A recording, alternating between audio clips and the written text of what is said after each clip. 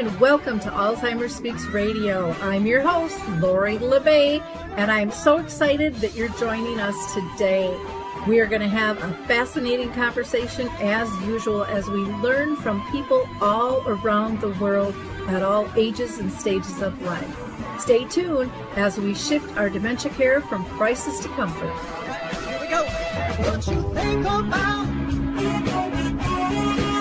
you will bring about the mental change. We will. Hi, everyone, and welcome to Alzheimer's Speaks. I'm Lori LeBay, your host, and I am thrilled to talk to you today. We are actually going to be talking with the dementia darling, and she is just a sweetheart and a half. I'll introduce you shortly, but on all of the ways that she supports families on their journey with dementia. Before I introduce you to her, I just urge you to go to alzheimersspeaks.com. We have a ton of free educational resources. In fact, we have one section just specific for that. We also have a book tab. If you're looking at how to talk about this conversation of care, we have a great book called Betty the Bald Chicken, Lessons in How to Care. It's written as a children's book. It's illustrated beautifully, but people of all ages and in all stages who are dealing with some form of dementia have really liked this. You can actually use it for bullying and death and divorce, really anytime you feel like you don't fit in. And then, of course, I want to direct you to check out Dementia Map. Dementia Map is our global resource directory that not only has 150 different categories you can search, but it has wonderful articles, terms, and a calendar of events, and a shop as well that we've just started that's actually in beta testing. So you can go to dementiamap.com for that. Let's go ahead and introduce you to our guest, Carrie. Carrie, I'm so excited to have you on the show. We've talked about doing this for quite a while, and it's just nice to talk in person here. So, one, thank you for squeezing us in your busy schedule. Really appreciate it. Yes. Thank you for having me. I'm so excited. I mean, it's Lori LeBay. This is Alzheimer's Speaks. This is a big one. So I'm really excited to be here and to be able to speak to you and your community. So thank you so much. Wonderful. Well, I'm going to have you introduce yourself to one of the things I know that they're going to get from you immediately. I mean, it's like, can't miss it, is your bubbling excitement and enthusiasm for the work that you do. Yes. And thank you for noticing. It's definitely really special when you meet other people that are super passionate about this industry like yourself, because we are a little rare, but we're finding more of us. So it's exciting. But my name's Carrie Alberts. I go by the social media persona of Dementia Darling. And I've been doing that for the last almost 4 years. But I have been in the senior living care industry, adult daycare, and assisted living memory care for the last decade. And this is my heart.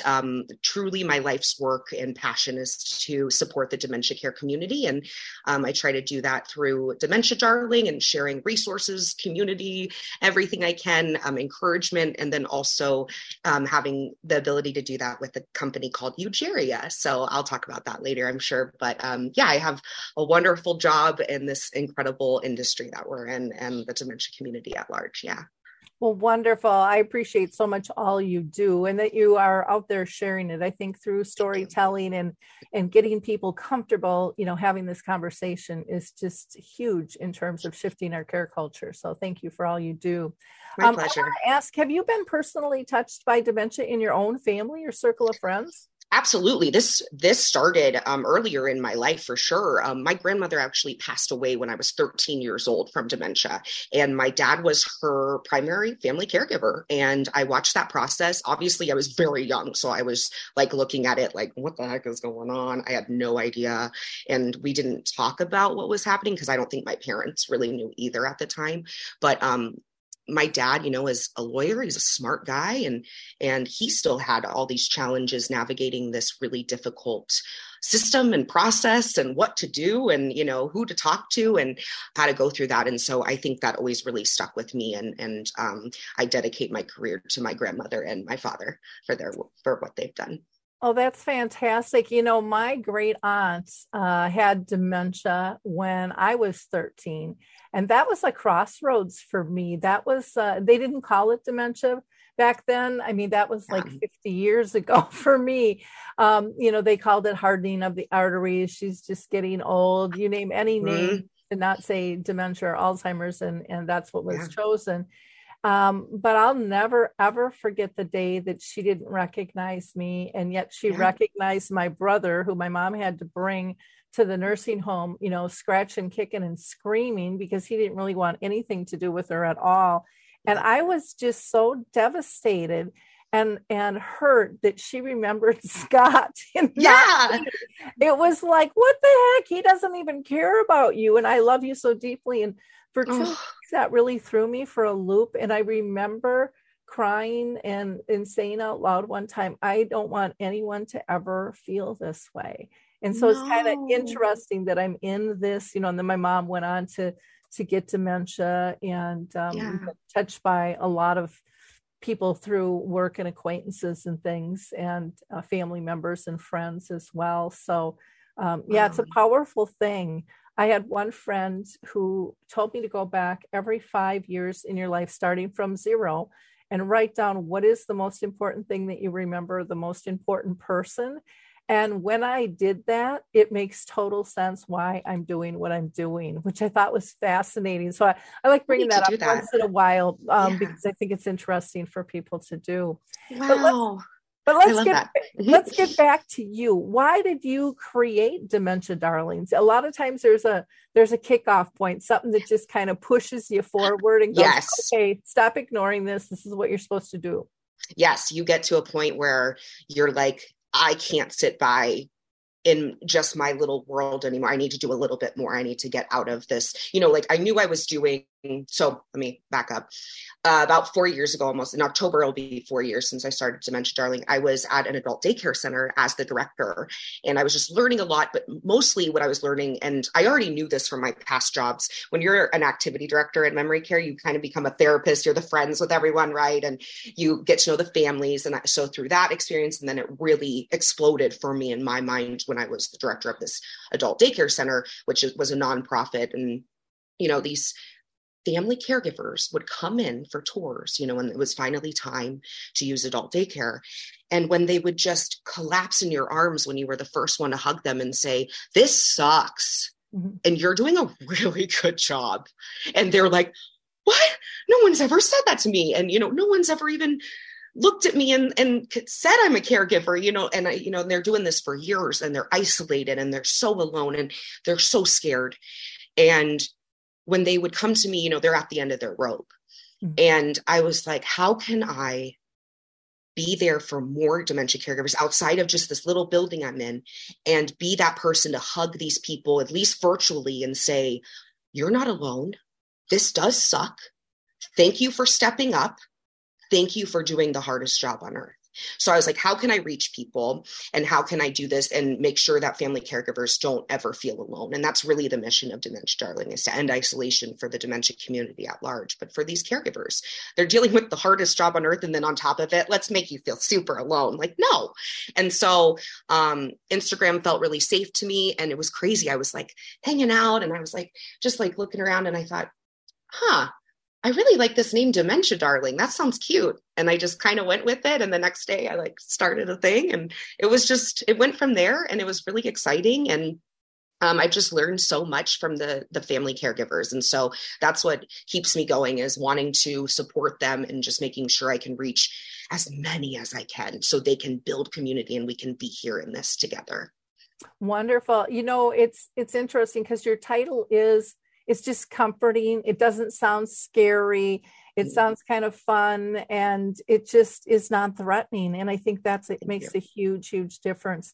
Plus, I mean, look at your background, good vibes, be happy. You have the rainbow lit up, the whole night. We got to try. I have my newest here. It says, love your future self by Age Friendly Vibes. And I love those. Her whole line is so fun, but I'm loving that one now too.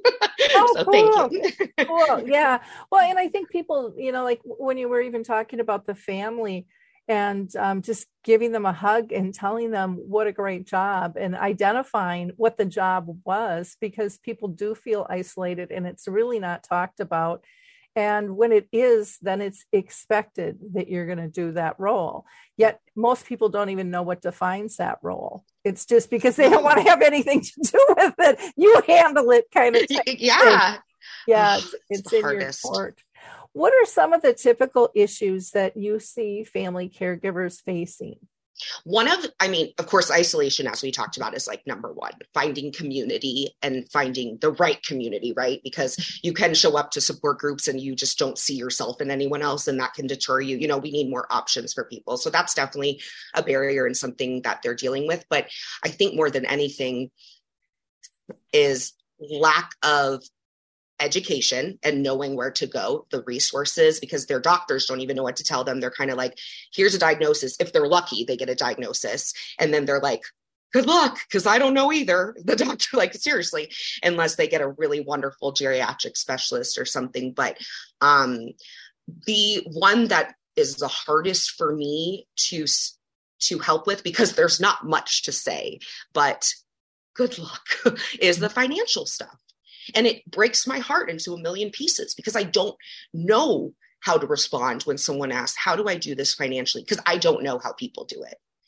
It doesn't make sense to me how in our country, how the systems work, like how people afford to be caregivers and to keep someone, sustaining someone in needing, any type of quality care is really expensive. So I think that's one of the biggest issues that I'm always trying to seek any support I can on. So I'm always looking for grants or anything for these caregivers to get what they deserve, and they deserve to be paid. So I think that's one of the biggest issues at large, because if you are always worried about money, how can you give the care you need? I mean, you're always going to be stressed. You're always going to be worried. It's just, there's so many things that kind of spiral when that's the issue as well. But that's, I think, one of the biggest things that's people are facing. Yeah, I can't remember if it was in Japan or China when I interviewed someone, and I apologize for not remembering, but their workers, the young workers, support the older population for care. And that's how they fund it. And so they were saying, and again, it's not perfect over there. They'll be the first to say we have issues all over, but I don't think anyone's found a good way. And when a family gets hit, especially with young onset, I mean, the doors are more closed for them. I mean, it's absolutely ridiculous. And yet we know when there's stress, you can't care as well. And we also know that the person with dementia can feel that stress no matter what level they're at. They're still reading our nonverbals. And so then that increases their symptoms, because they're stressed. So it's just that revolving door. I know there are some communities and organizations that are trying to give out free respite, and they're like, we're thrilled to do it, but it's 40 hours or 60 hours out of a year, or it's 3 hours. I mean, and I don't want to belittle any of it because it all helps. Yeah. But we're just not at a point where it helps enough, but it's showing us a path. Absolutely. But that's got more difficult too. Even if families can afford it, there's not enough adult day. So many of them went out of business during COVID and haven't bounced back. Yeah. Or they have shorter hours. And what I'm hearing from families now is it's not worth all of the work to get them up and ready and out to drop them off for me to leave. I can't even go get my hair done. I'm driving around the block, or I might be able to get a quick lunch and then I have to go back and pick them up. So they say it's adding more stress because the time constraints are smaller. But again, it all gets back down to that, a lot of it to staffing and funding that, being able to pull that in. But I really want to talk, you had mentioned the isolation, and you had talked about support groups and finding the right ones. I've always found those fascinating, because I think not only is it the family in terms of how they view the groups, but it's also the group leaders and how they view their peeps. 100%. Yeah. And so I don't know if you've run across this, and it's much improved, but when I first brought over the memory cafes back in like 2011, we had other groups wouldn't refer people to us because they were their people. And I'm Oh, like, nobody owns them. People have more than one way to go. And so it that's took us a crazy. year of referring people out to Hmm. different groups where they felt safe. But we seem to have this kind of ownership mentality. And, I just think we need more of them. So, I mean, I help people start up new ones and they're like, well, why would you do that? I'm like, because it's closer to their house. It's going to make their lives better. Why wouldn't I? And they'll be able to pull more people in. I don't Yep. have to do all of it myself, but I think there's that mentality sometimes on the facilitator side. Hmm. They don't always give permission. I think since 2011 to now, it's changed a lot, but I still see that out there. Do you see that with groups as well? Kind of like gatekeeping, like they keep them to themselves. Yep. I think I've just seen, I haven't really noticed that, at least in our little world that I've been in, but I have noticed that, either I have kind of two things. I see a caregiver that's included in multiple groups because they want to be, and they're like, I get a lot out of this group, I get a lot out of this group, so I'm going to go to a few, and they do all of them, and it's wonderful, and they learn from all of them differently. And then I have on the other hand where I think a lot of people just find their one place and they're just kind of devoted to that because they don't have much more time to leave or look elsewhere. And so even if they don't necessarily feel like it's the right fit, they might think that it's their only option and they feel stuck, which I think can often happen. But some of like my favorite communities, I feel like for support groups, are very inclusive and share a lot with outside groups and bring people together. Specifically like HFC, Hilarity for Charity, they do such incredible support groups that are like specific to different people. And so I just think that's really special to be able to find those, but they're few and far between. That's one of like 3 that I know of that are very specific.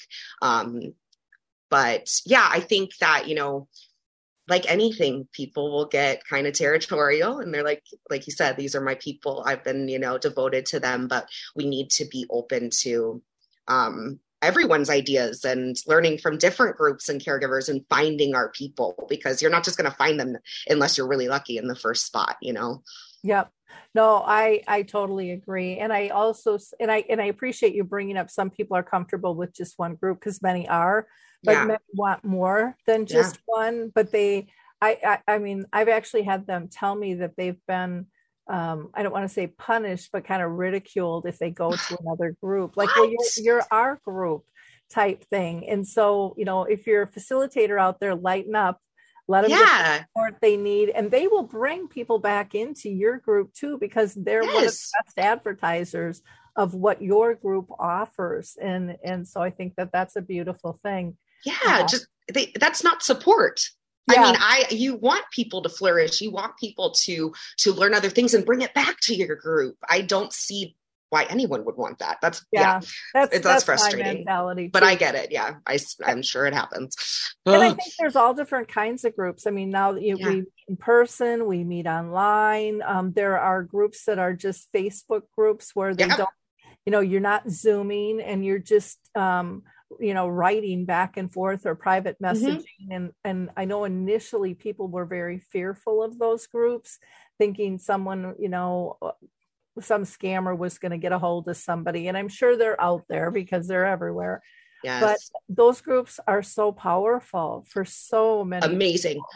And because that's why I love social media too, is you can find people that you can truly relate to. You like find your people when you put yourself out there, and it can be scary, but I agree. I mean, there's just such a beautiful side to social media and being able to connect when we're able to, and when it's, and be able to, do it at our own pace and choose where we feel like we belong. And I mean, there's just so many options out there, but unfortunately we have to look, we have to really find it, because it's not a known thing. I mean, like we said earlier, like a lot of people don't even know what caregiver is, or if they are one. And so it's like, how would they know to look up a Facebook caregiver group?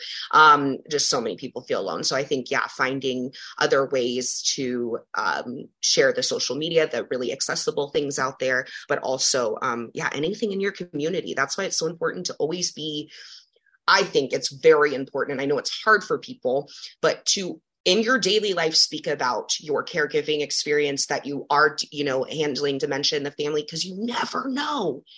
The person you talk to every day on, the walk to your mailbox might be literally living the same life next door. So it's like you need to talk to each other and find community in everyday life. Hi, everyone. If you've been injured in an accident that was not your fault, listen up. We have legal professionals standing by to answer your questions for free. Call now and find out if you have a case and how much it's potentially worth. Call 800-494-8310. I'm here with spokesman John Wolf. So, John, tell everyone listening who should call right now. Well, Maria, first off, thank you for having me here. It's always nice to answer the listeners' questions. Now, as far as who should call in, anyone who's been injured in an accident and think you deserve compensation, give us a call right now. 800-494-8310. You'll find out if you have a case and how much it's potentially worth. Thanks, John. You heard it, folks. Take advantage of this opportunity and call now. 800-494-8310. Advertisement sponsored by Legal Help Center. May not be available in all states. Oh, I agree. And I would encourage people, if you've got a support group, add it to Dementia Map. We don't add anything in there. Everyone has to do that. So if you're a member, let your facilitator know that they should be added in there. There's no cost to doing that, but we've got to make it easier for people to find these things. And, going to Facebook and just searching the word dementia, or Alzheimer's, or Lewy body will pull up some of these groups for you to be able to find. And don't feel like you have to stick with anything if it's not fitting you. Many people say they just go in on these groups and they're just voyeurs. Sometimes for 2 years, they don't want to speak. They just want to hear the conversation, and they're learning that way. Yes. And then when they're ready, they step in. And so there's no right or wrong way to get your support. No, absolutely. And I'm always really trying to encourage, my followers on my page in the comments, look through comments. And if you see someone that commented that you relate with, message them. Don't be scared to message each other. Like truly the worst thing that could happen, they don't say anything back.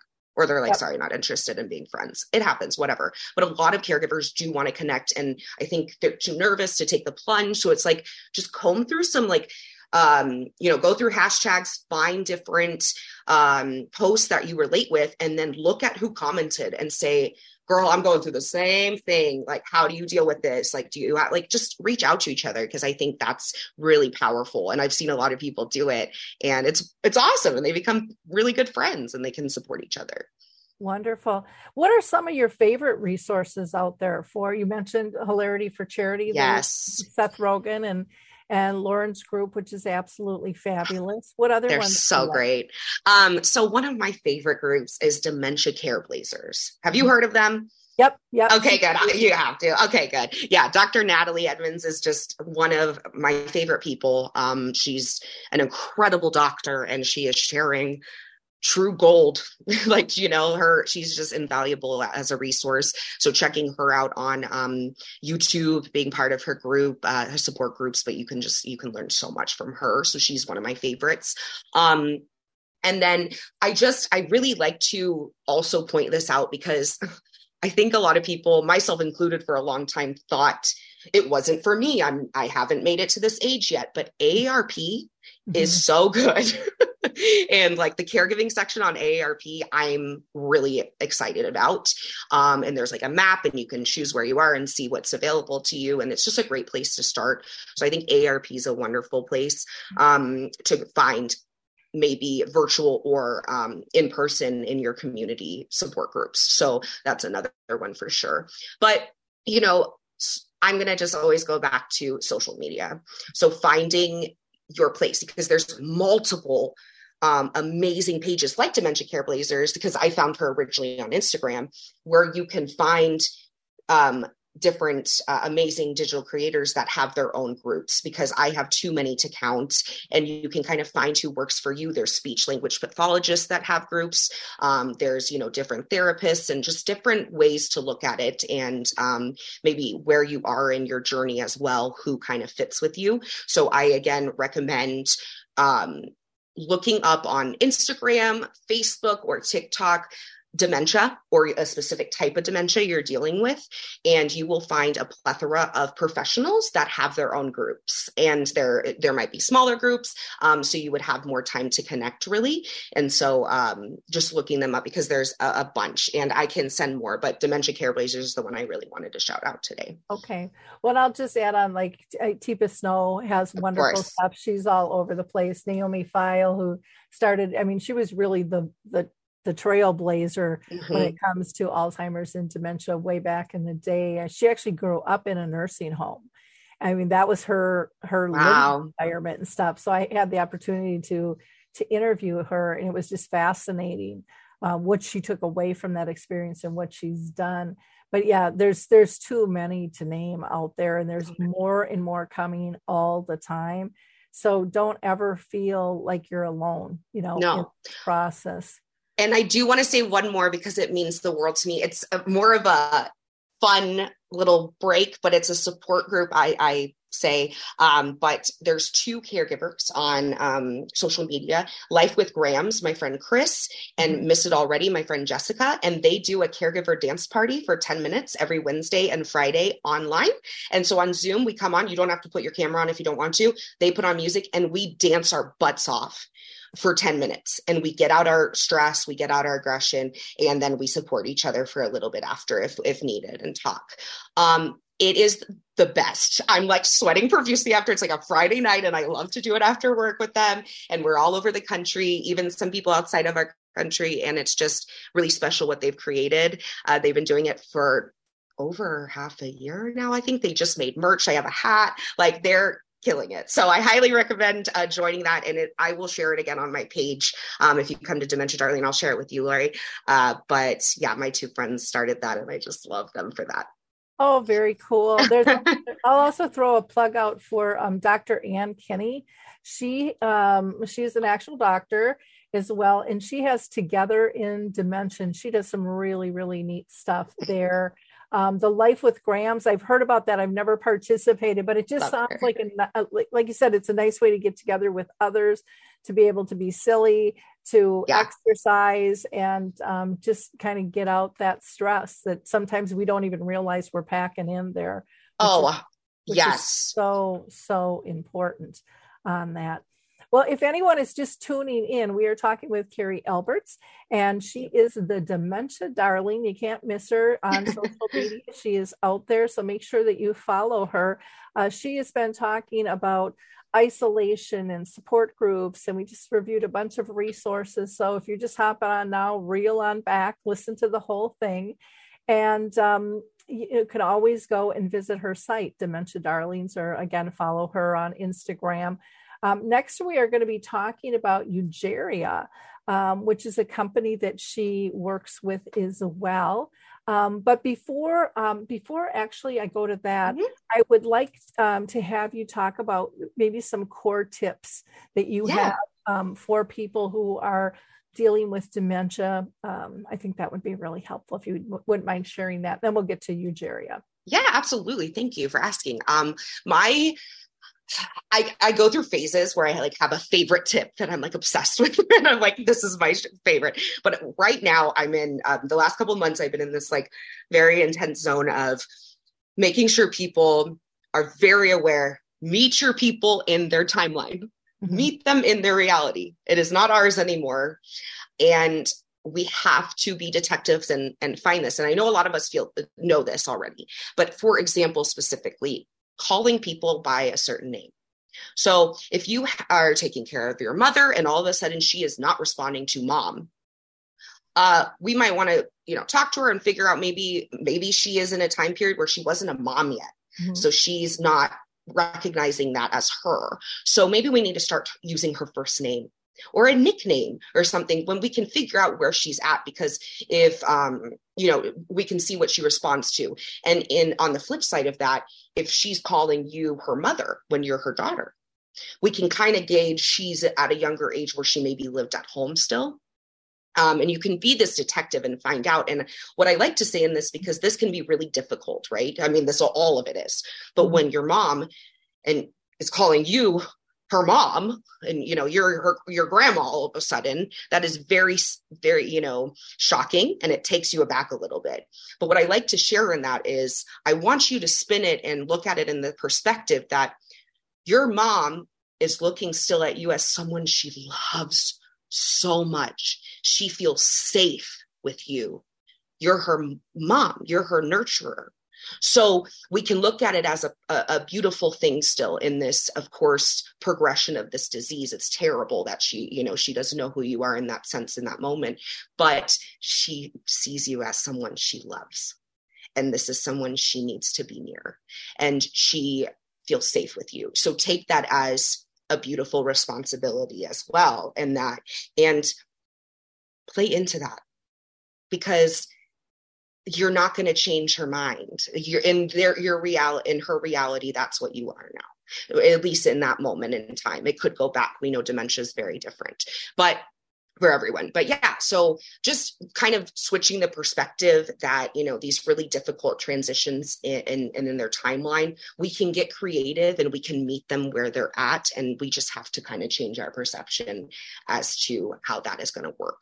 But I know that's really hard on our hearts. I think that that's a really good one, though, because we do have to teach people that this isn't personal. I'll never forget a man who was like my grandpa to me. We would go up to the lake, and there was a man by the name of Al or Alan.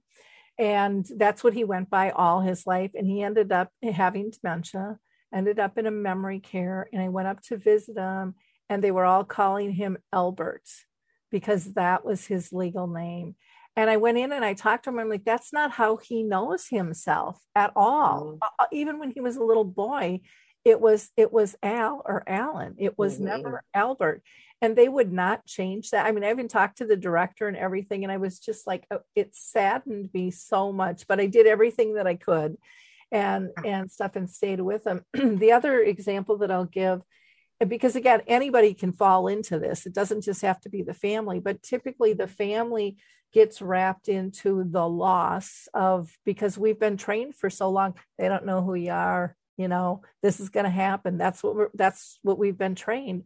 And so they go into the grief mode, and we make it all about ourselves and how this situation is making us and sometimes we'll look at it as a behavioral change. And I always tell people, toss the word behavior out, because really it is a reaction or a clue. And we do have to put on that little detective hat and figure out what it is. They're just telling us either where they're at or that they're not comfortable with something when those types of things happen. And my mom used to, she lived in a nursing home for 14 years. And she got there in a weird way. She actually wanted to move in there because my dad ended up there. And I'll just give you a little background because I think it's an interesting story. And many of my listeners have heard this, but I think it's powerful, again, that don't ever think that they aren't connected to you, because you don't know when it's going to show up. So my mom was in kind of her mid to late stages. She really couldn't do a lot of her grooming and things like that herself, but she was still very social. And she woke up clear as a day one morning and said, she was living with us. That was the plan if anything happened to Dad. And said, I want to move into the nursing home. And me, a professional, who knows better? Where did I go? Down the rabbit hole. Aren't you happy living with us? What can we do to make you happy? It was all about us. Yeah. It wasn't about her. And she looked at me square in the eye with just, her eyes were just glistening. And she said, oh, honey, I love it here. She says, but, I've been with Dad 49 and a half years and I don't want to leave him now. And how she remembered that was amazing. And so, we made that wish come true. She moved into the nursing home. My dad passed a few months later. And again, sometimes you have to stand up and say what you know best about your person. Like they were going to put my mom in my dad's room.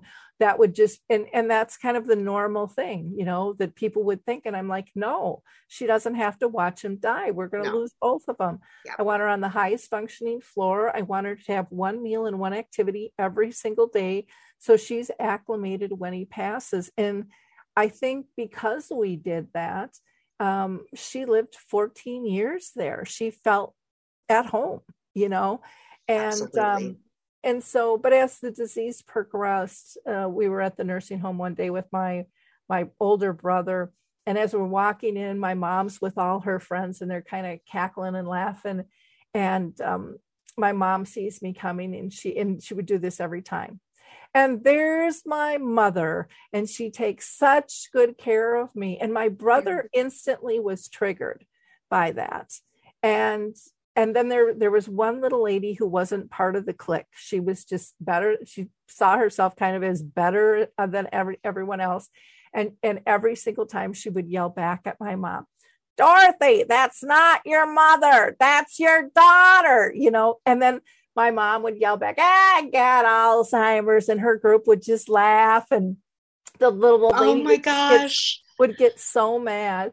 And my brother's like, doesn't that tick you off? She calls me Chuck. And Chuck was my mom's brother. And I said, Mark, you got to realize she's gone back in time before she had kids, before she was married. And she always loved her brother.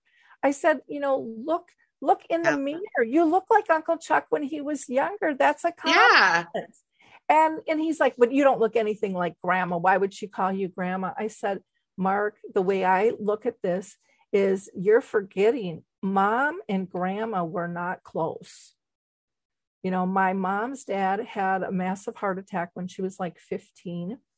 And her mother kind of had a nervous breakdown, and she went out and kind of traveled the world, and she left my mom home alone. And so my mom always kind of had some abandonment issues and things, and they weren't overly close. And Mark's like, well, what does that have to do with anything? I said, Mark, somehow during my caring role with her and her for me, that's been healed. And now she is saying, and there's my mother, and she takes such good care of me. What an honor to be picked. How amazing. I know. And so again, we have to, as much as I tell people, don't get in your head too much. Sometimes we have to look at the bigger picture. Like you said, get the detective hat on, and where is it coming from? Because it is so critically important. And to me, that changes everything. Kind of when people are being shadowed and they stop and somebody, boom, they walk right into them and they get really agitated and frustrated. And I always tell people, this is a huge compliment that they want to be this close to you. I mean, think about it. When you're a little kid and you have your blankie or your favorite stuffed animal, it gives you comfort. You have become that for them. And, when I could switch from, boy, you're irritating me and you're in my personal space, to, gosh, how lucky am I to be able to give somebody that comfort, and I'm not even doing anything. Yes. You're their safe space. Yeah. What an honor.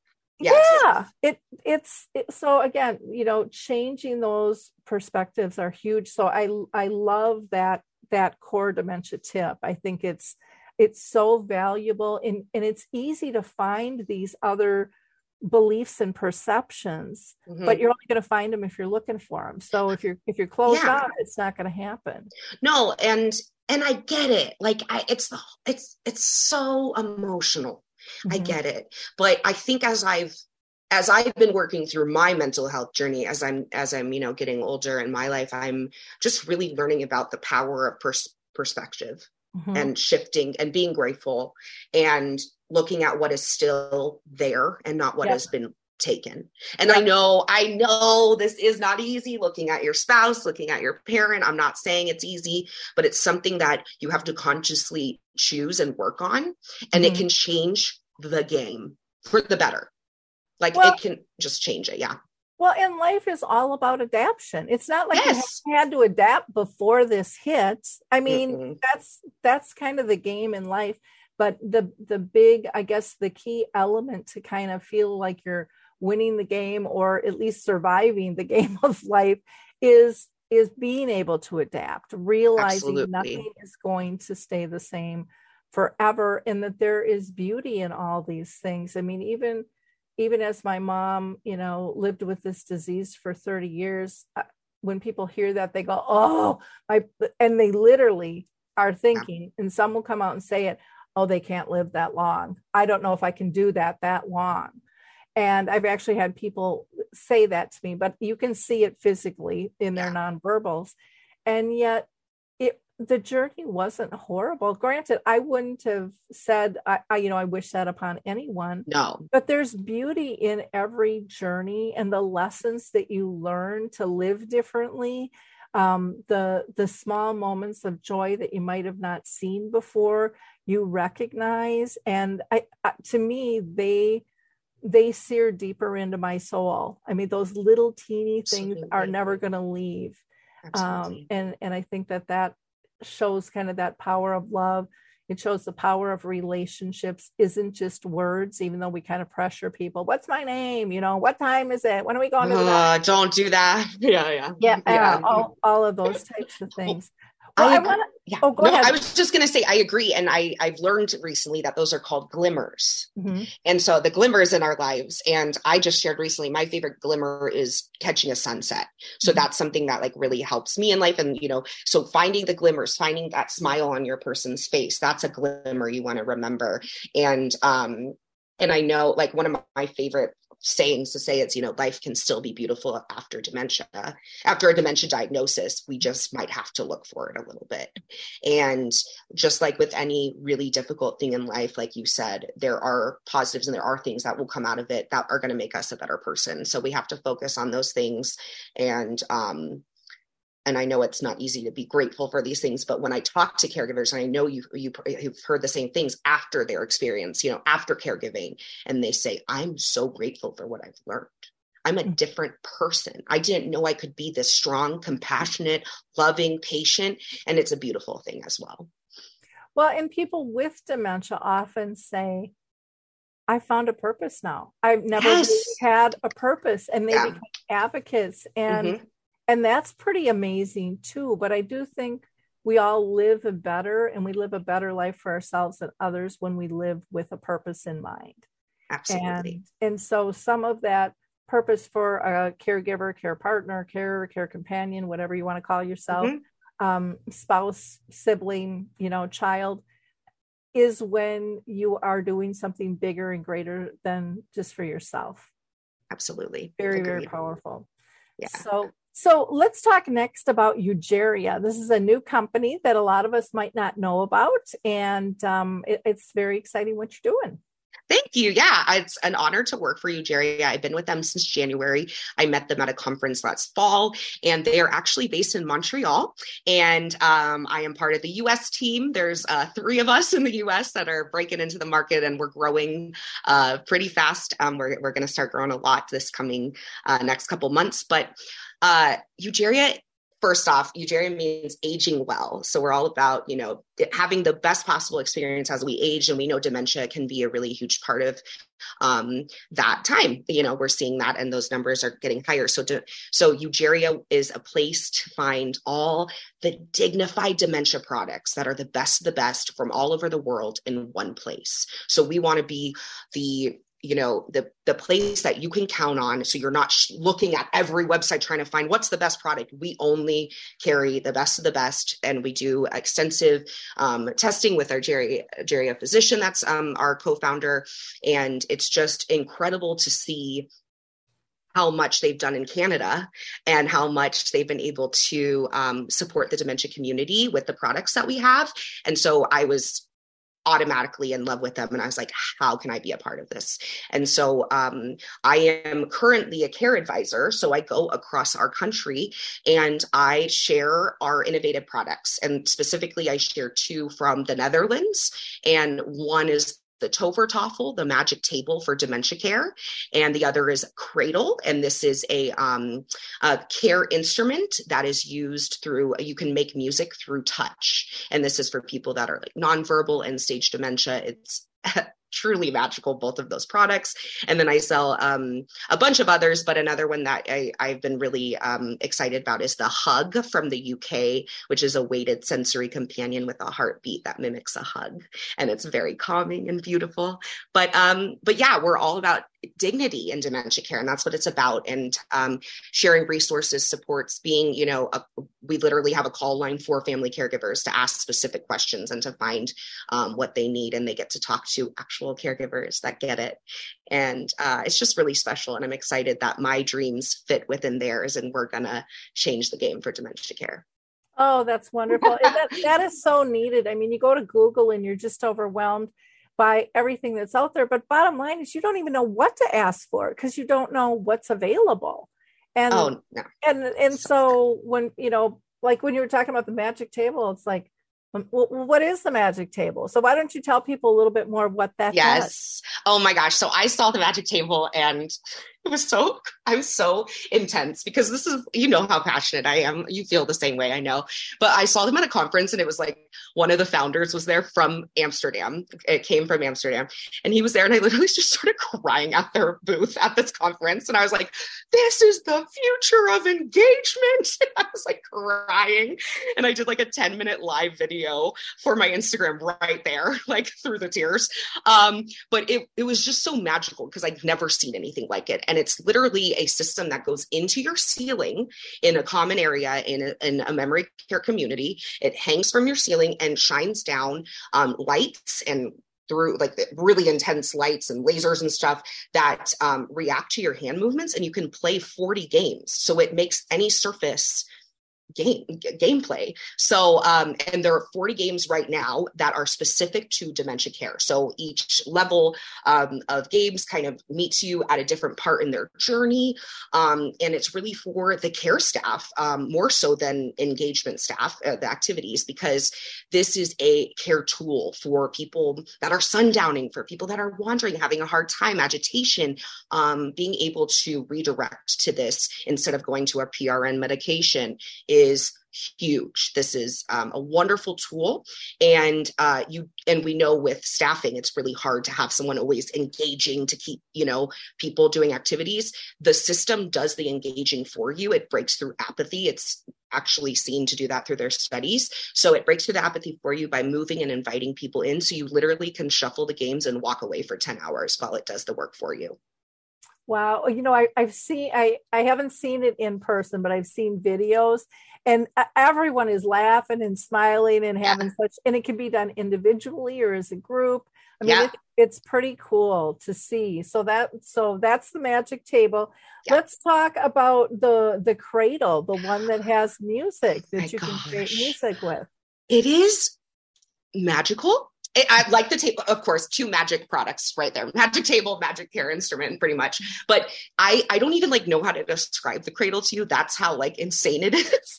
But it's this beautifully made wooden looking football thing. It's like a wooden football almost. And it's called a cradle because you cradle it like a baby. And 2 people or even up to 10 people, but you start with 2 people touching the cradle, and then their other hands are going to touch each other's skin. And every touch makes a different noise. So you're creating music through touch. And for someone that is not able to verbalize anymore, someone who, can't really express themselves, that's really apathetic, having the multisensory of the music with the touch coinciding with each other breaks through that apathy and is so special. And so they have about 15 different soundscapes. So you could literally be touching their nose and it's the farm sounds and it's like chickens. And then you rub their hand and it's a purring cat. So you're, any skin that is visible, you can touch and make different sounds with the different touches you make. And you can literally have up to 10 people in a circle doing this, but you have to keep the connection there with at least 2 people touching the cradle because it works through the energy and the water in our body. Wow. So it won't work if you're dehydrated. Okay. Isn't that nuts? That's way cool. I had not heard of that one before. So that's really cool. I'll show you. I'll send you a video. They did a study. They're in 17 countries and the Tovertoffel's in 15. I mean, I'm so glad that we are getting this in the US. It's going to be next level, especially for hospice and music therapy. The cradle is going to be just a huge step up. Okay. Let's talk about the hug then. Yes, the hug. He's so cute. He is this long, kind of lanky stuffed animal that hangs over your shoulders and has some weight at the end of the hands. And that is going to create a hug-like sense feel. And then, so you put that around the person, and then you have a box inside of this little stuffed animal, and it has a heartbeat that you can turn on. So that heartbeat is really great for relaxation. You see people that just kind of melt into it, and then they start to breathe deeply and get in sync with that heartbeat. And it's very relaxing. It's been shown to be just next level helpful for sundowning, right before sundowning, giving that hug out. Especially I've seen it have someone with a hug at the Tovertoffel before sundowning, and man, that was a powerful combo to completely get to not even touch sundowning with those two tools. It was really cool. But the hug is really special, and you can also put their favorite music on the box inside in an MP3, or even like their loved one's voice if you'd like. And it's white, so you can see every bit of dirt, so they're never cuddling with dirt, and you literally take out what's inside and throw it in the wash, and it becomes fuzzier every time. It's like really nice and soft. But I just have to say, one of my favorite things that this was used for in a memory care home was a woman was moving in, and it was her first time sleeping alone for 60 years. So they put her husband's shirt that smelled like him on the hug. They put the heartbeat on, and a little heating pad in bed with her. And that was really helpful for the transition. So there's a lot of ways you can utilize the hug to help. It sounds really interesting. I mean, they've had that for puppies all the time to put something with a little heartbeat underneath, because they miss their mom and stuff. And these are just incredible products for people. So thanks so much for sharing them with Absolutely. us. And I look forward to learning more about Eugeria and other products that they'll be, highlighting and stuff as well. Oh, me too, because at the end of August, we're finally going to have our launched e-commerce site in the US, our whole line of products. And we have a ton, and really the products that, are really affordable for family caregivers. Our hope is to help you age in place longer, safely. So we have safety products, engagement products, all the things, because we want to help people stay in their homes longer. So there's a lot of wonderful products for family caregivers as well. Well, and like you said, a lot of these products can be used in community as well. Mm-hmm. Yeah. Like with the magic table music thing. And I mean, with what was the music thing called again? The cradle. Yeah. I mean, how fun would that be just in a family, intergenerational, doing that? I could see grandkids and great grandkids just having a hoot with something like that. Yes, the Tovertoffel is the best intergenerational activity for these memory care homes. It helps give the families something to do when they visit, and they're not just staring at the TV, not knowing what to say and engage with their loved one anymore. It's really hard. So giving them a place to be where everyone can be themselves at the table, no one fails, there's no negativity. It's a safe place to have really great engagement. Oh, wonderful. Well, Carrie, this has just been a great conversation. Yes. You actually helped get rid of my migraine. I think it's all the positive. Hey, I'm so glad. So we've been talking again with Carrie Alberts, the Dementia Darling. You can find her all over social media. I would really encourage you to like, click, and share this show, not because I'm a numbers person, because I am far from that, but because other people need and deserve to know about the services that Carrie provides with her Dementia Darling, and also with the company she is representing, Eugeria. I can't wait to see that roll out here in the United States. So be a giver of hope, like, click, and share. It doesn't cost you any money. It takes very little time, and boy, you can make a big impact. And that's how we shift our dementia culture, is by sharing the knowledge that we've learned. You can find Carrie on Instagram as Dementia Darling. You can find her on Facebook as well, and TikTok. And then, of course, her website is dementiadarling.com. Did you want to give out a website for Eugeria, or are they not formally launched yet? No, yeah, you can head over to eugeria.care, and Eugeria is EUERGIA.care. And we do have a site for Canada, and that's eugeria.ca. Okay. Well, Carrie, keep up the wonderful work. We're going to keep our eye close on you. You're doing wonderful things, and really appreciate you taking the time to be with us today. Thank you, Lori. I'm so excited. And thank you, caregivers that are listening, for all that you do. You inspire me, and I appreciate you. And if no one's ever told you today, thank you, thank you, thank you. It's time to rethink, renew, and reimagine retirement. Hey everybody, Jared Sebesta here, host of Retire Repurposed. Now, this podcast is about the non-financial parts of retirement, which many times can be even more challenging than the financial.